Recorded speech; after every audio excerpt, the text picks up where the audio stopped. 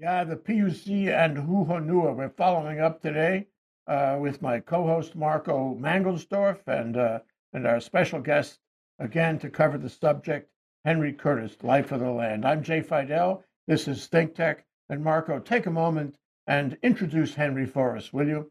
Thank you. My pleasure. Well, great to be back with you, Jay, and great to be back with you as well, Henry. It seems like we've done this before, and who knows? Maybe we'll be talking the same thing in a year, 2 years, 5 years. This seems to be the zombie power plant that just hard to put down. So Henry Curtis, Life of the Land, has been truly on the forefront for these past years in so many regards, especially regarding Huho Noah. So what happened on Friday, my friend Henry, and what do you expect in the days and weeks to come after what happened on Friday, please? Well, on Friday, the PUC, the Public Utilities Commission, issued their final decision saying that they were rejecting the contract between Helco and Huhonua. This gives Huhonua and Helco 30 days to file an appeal with the Hawaii Supreme Court. This would be the fourth trip up to the court. And so the court can do one of three things. It could reject the appeal.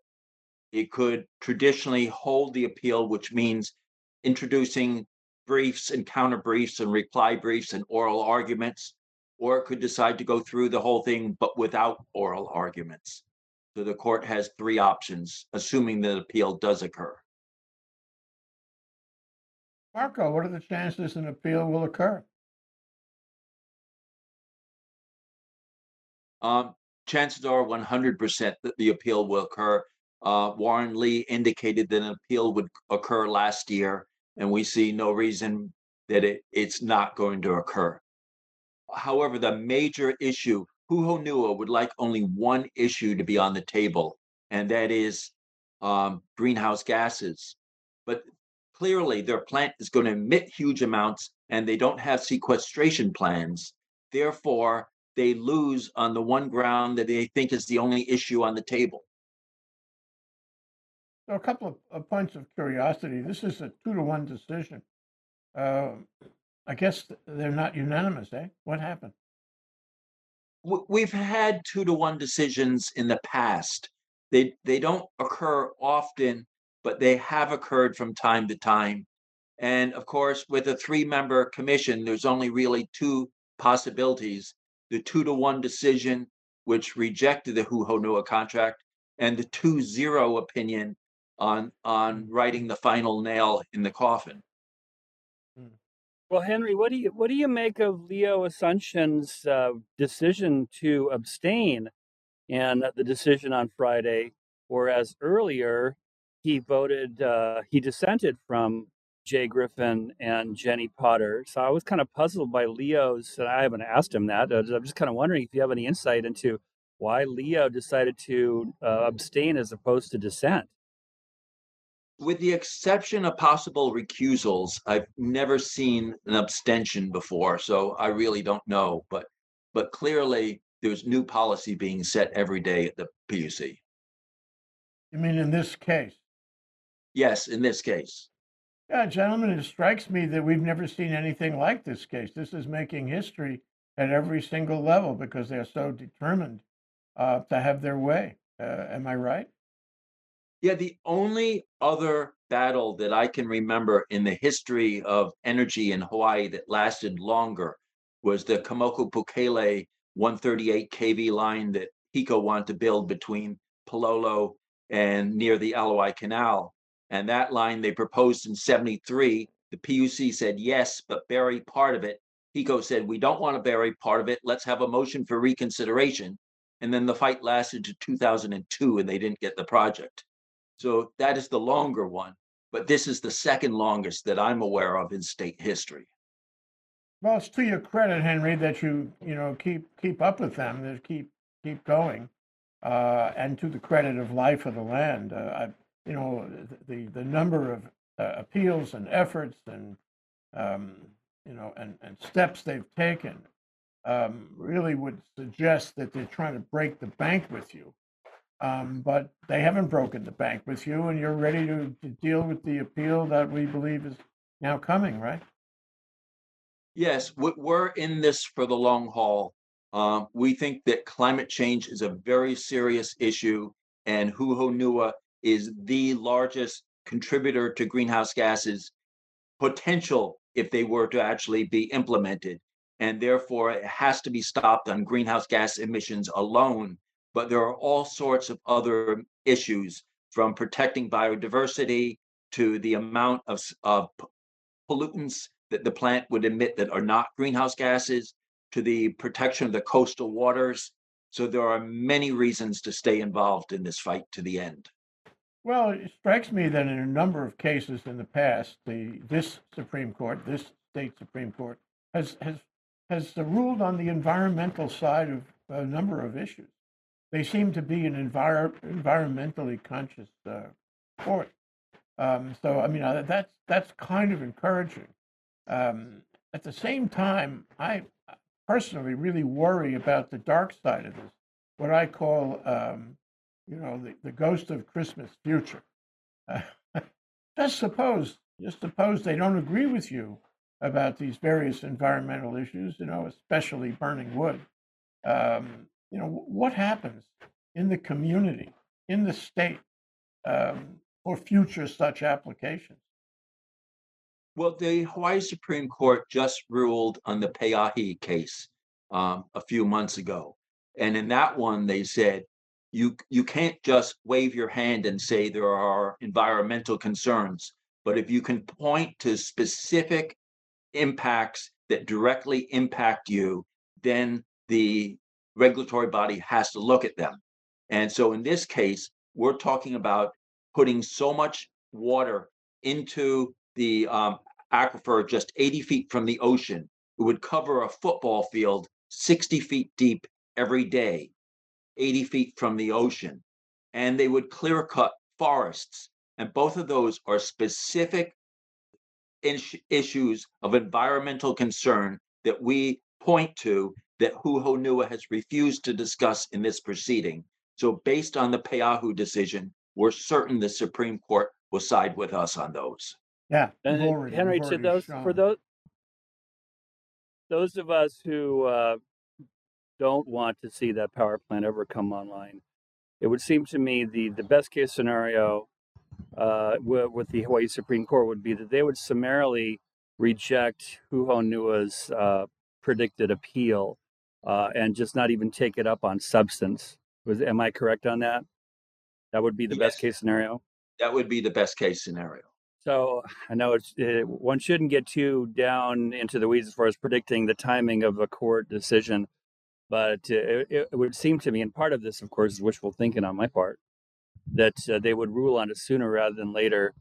And do you have any sense of, again, assuming that they file the appeal by July 24th, how soon the court may issue a decision as to how they decide on that? Assuming that they don't simply dismiss the appeal on hand, and assuming that they do go through the oral argument, which is normally the way the Supreme Court handles cases like this, then we would expect a decision probably early next year. Mm. Well, how does time work? Does time favor Huhonua? Does time favor you? I think it favors us, but they still don't have their permit from the Department of Health for their water injection. So that's going to be a whole other fight if they somehow survive this one. But we're in it until it dies. Got it. The other Right. question that comes out of that is, suppose on one basis or another you win, and the Supreme Court either dismisses the appeal or rules on the substance of the environmental questions. What happens then, Henry? We would probably ask for legal costs. On their latest, when they tried to dodge the evidentiary hearing and the Supreme Court came down on them fairly hard, we asked for to cover the costs of our filings and our legal fees. And the court decided only that Hu Honua should pay our filing fees. So that amounted to, we're going to get a check from Hu Honua for about $14. Uh, The case is going on for years, and you get that's really interesting. Oh my gosh! Now If, you know if one thing. Go ahead. so, if it were to shift, let's say, my take is, I'll go on a little bit of a mango tree limb. That the court has had enough of this particular subject, and they have made a number of rulings on it. As you just kind of alluded to, the last time that Hu Honua went to the Supreme Court, they got slapped down pretty quick, saying no, it's going to the evidentiary hearing will go forth as scheduled. That's so, if they do, I'm gonna, like I said, I'm going to predict that they will reject it summarily, because they say, well, we don't see any substantive ground here for the claim that somehow procedure wasn't followed by the commission. The likelihood of the federal lawsuit being revivified would strike me as being pretty high. They're already into it for, by their count, more than $500 million, right? So what's another million or two or more for attorneys to pursue to restart their federal lawsuit? If they were to do that, as you understand that particular suit, Henry, on what basis would they be suing Hawaii Electric Light Company and other parties? Their suit contends that when NextEra tried to buy HECO, that somehow Hawaii Electric Industries wound up owning Hamakua Energy Partners, which is a competitor to Hu Honua, and therefore Helco basically canceled the contract on them when they had gotten approved in 2013. That sort of falls apart because Hu Honua lost control of their facility. They ran into legal problems with the landowner, with labor unions, with management. They missed two critical deadlines, milestones, and Helco rightfully canceled the contract. If, however, for some reason, Hu Honua decides that we've lost at the state level, we might as well seek damages at the federal level, then Hu Honua would be opposing HECO. And therefore, Life of the Right. Land would be on the same side as HECO, trying to finally put the final nail in Hu Honua. But that case would not affect the construction or the operation of the plant, right? That's only a case for damages against Hawaiian Electric. Right, but as ratepayers of Hawaiian Electric and as shareholders, we own 2 shares of HEI stock, so we're major shareholders. We would have Major. It's all in the observation, yeah. right. We would have a vested interest in making sure that HEI is not held responsible financially, to make sure that the utility remains structurally and financially whole. So it sounds like this federal case, the one for damages, is on hold. But why is it on hold? Why doesn't it just continue on its own track? It's on hold because in order when Hu Honua filed it, HECO asked for mediation, and the mediation came up with the idea of a new power purchase agreement, which we're fighting about right now. And so the proceeding is on hold. And if the power purchase agreement is eventually approved, the federal proceeding dies. But if the power purchase agreement is rejected, then the federal case is revived. Henry, I'm going to ask you to speculate, if you would. You've written a number of times of the opacity of the money and the people behind Hu Honua. And I'm curious as to whether you have, kind of the common man conclusion about something like that is, what do they have to hide, right?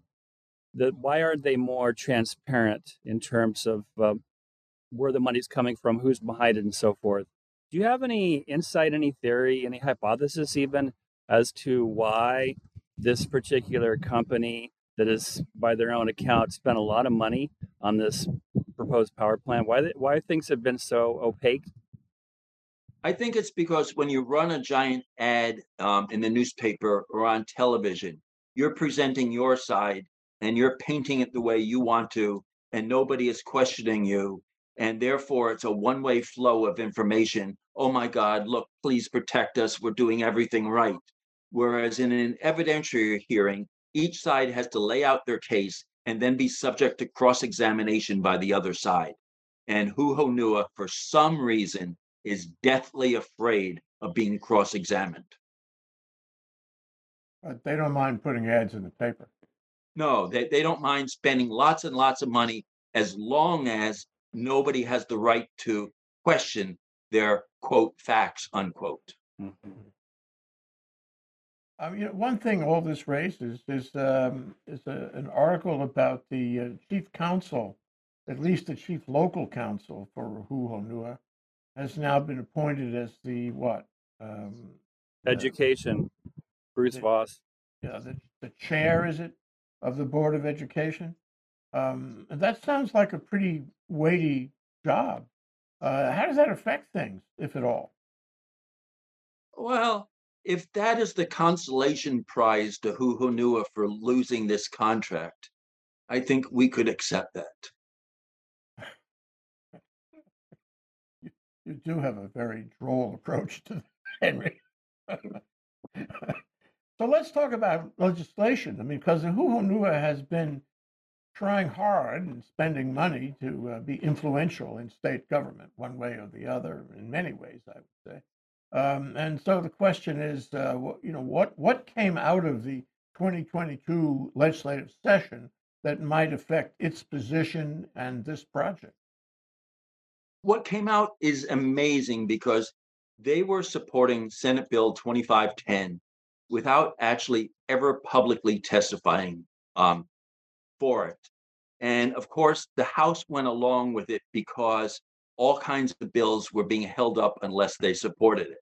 Now that 2510 is heading for the governor's list, and which he'll announce later today if it's on the veto list or not, what it has done is united a broad cross section of energy stakeholders, developers, renewable energy people, environmentalists, utilities, co-ops, all sorts of entities unified in opposition to 2510.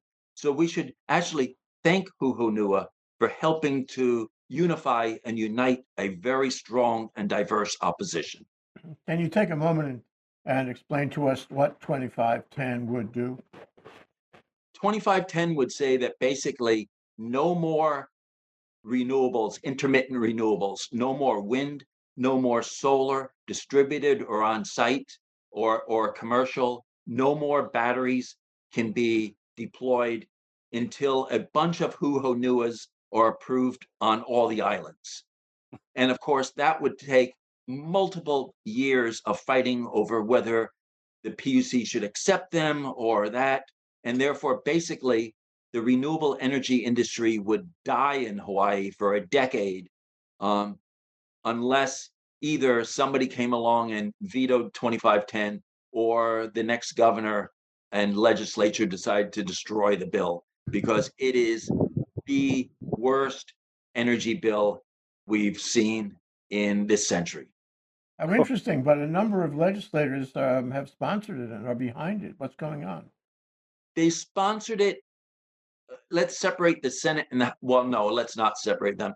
Um, a number of legislators went along because if the most powerful person or the second most powerful person in the state legislature says, if you don't pass my bill, I'm going to destroy all your bills. And therefore, the legislature passed it. But we know from polls that there is insufficient override in the House and there may be insufficient override in the Senate. So a lot of people went along in order to get their bills passed. Now that their bills are passed, they don't owe anything to the supporters of Senate Bill 2510. And in all likelihood, if the governor vetoes it, it would never come up for an override. Mm. And the So, legislature, Marco, you've been involved in solar energy and in the renewable spectrum of possibilities for decades. What is the reaction of the renewable sector to this 25 Oh, ten. it's fierce opposition, Jay. There have been protests at the Capitol. I've rarely, in the 22 years I've really been in the trenches in Hawaii, I've rarely seen this kind of mobilized collective effort on the part of people in the solar industry, at least, to campaign against any particular bill. So it's been very strong. It's been very vocal. It's been very public. So uh, I would be very, very surprised if Governor Ige did not put this bill on his potential veto list. So, and we'll find out very, very soon. So, I mean, we have a few minutes left here, Henry, and I wanted to get your take and get updated and educated on new goings on across the channel on Maui in terms of renewable energy. Could you fill us in? Yeah, the Powering Past Coal Task Force that the governor created to look at how you avert a disaster when the AES coal plant shuts down on September 1. The idea was, why don't we extend that to Maui? Because Maui has four generators that are basically going offline shortly at Kahului. And therefore, the Jay Griffin, head of the PUC, and Shelley Kimura, head of HECO, sent a letter um, asking the county to get involved. And the county stepped forward and created the Maui County Accelerating Clean Energy and Decarbonization Implementation Technical Working Group, which is a Easy for you to mouthful, say. My goodness. but it's ASTIT is the acronym. And it takes a greater reaction because the MECO generators at Ma'alaya, some of them are aging, and the company that made the parts don't necessarily have the parts for refitting when they have to be overhauled. So suddenly a third of the firm power on Maui may go offline in the next 5 years. So it becomes incumbent not only to get things moving that have passed the PUC, but also to look at where we need to put new projects online quickly. So it's a comprehensive approach involving the county, involving environmentalists, land developers, the PUC, the consumer advocate, HECO, a broad swath of the community to seek to figure out what Maui's future is in the near term, the next 5 years.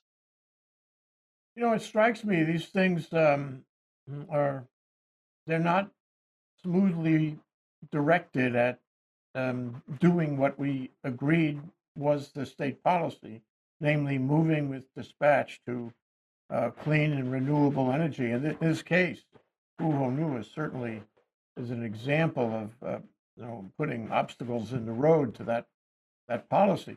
And now we have a two to one or a two to abstain decision going to be appealed, and it might take several months at least to resolve it, and other litigation that may follow it. And we have Jay Griffin leaving the PUC like this week. Thursday. Thursday. That is 30th of June. This is it's of concern because he was a stalwart defender, if you will, of clean energy and a stalwart critic of Uhonua. And so the question is, what does this mean? Does this give you other concerns too, Henry? That we have a change in the composition of the PUC, and of course these appointments are political, and so much of what we've been talking about here is subject to political influence. What are your thoughts about Jay's departure and what follows? Jay certainly is made a lasting impression on the PUC and on energy policy statewide. Naomi Kawai, who's coming on board on Friday, we've known for over 20 years. We were involved in a contested case proceeding before the Board of Land and Natural Resources on energy 20 years ago. So we know who Naomi Kawai is, and we are optimistic that the PUC will continue on its path forward, that Uhonua was simply a blip, and that all three commissioners favor moving Hawaii aggressively towards 100% renewable energy and decarbonization. So we do not feel that Uhonua will taint the PUC in any way going forward. We think that everything will continue to move smoothly advancing state policy. And one thing to keep an eye on this week, of course, as the days grow shorter for Jay to walk out the door of the commission for the last time, is that the governor has yet to name his choice for commission chair, right? And I would think it's highly likely that he will do so by Thursday. And of course, there's a limited number of people to choose from, and that's not subject to Senate confirmation. So we'll have that to look forward to in the days to come. And I just want to put a plug in there for Jay Griffin as well. I have such high regard for him, both personally and also professionally, that he has done a fantastic job of the commission at making the commission, to me, one of the cutting edge commissions or boards of all 50 states. And he deserves some time off and some downtime with his family, which I'm sure he'll be getting. But he's done a fantastic job, and I wish him very well. Henry, we're in a confluence that you're, at the center of, really, Life of the Land and this case. It seems to me that people may be confused out there if they read those full-page ads and not hear the cross-examination made in public. So I want to offer you the opportunity to leave a message with people. How would you like people to think about this case and about the confluence? I'd like to think that people saw this case and may have taken on energy for the first time, really thinking about it really seriously, and that as we move forward, we need holistic solutions that involve people from across all communities, all socioeconomic groups, all islands, and we need to work together to find a sustainable future. Thank you, Henry. Thanks for coming on. Marco, will you thank Henry too, please? Thank you, Henry, for coming on. Thank you for joining us yet again. It's great to get you back so frequently. And I mean, we'll always have interesting things to talk about. And maybe the next time we talk, there will be something even more definitive regarding that zombie of a power plant up Pepekeo, up Hamakuako. So thanks so much to you again, Henry, and thank you, Jay, for today. Mahalo, Marco and Jay. Thank you for inviting me on the show. I always enjoy being here. Thank you. So much is happening in energy, and I'm so glad that we could get together and discuss these things. Henry Curtis, Marco Mangelsdorf, aloha. Aloha.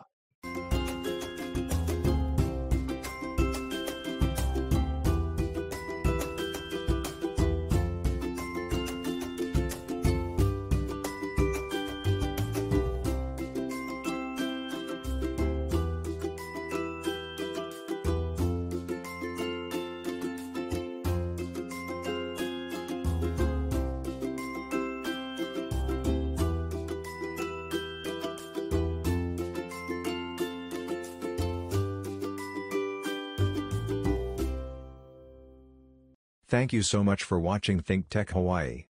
If you like what we do, please like us and click the subscribe button on YouTube and the follow button on Vimeo. You can also follow us on Facebook, Instagram, Twitter, and LinkedIn, and donate to us at thinktechhawaii.com. Mahalo.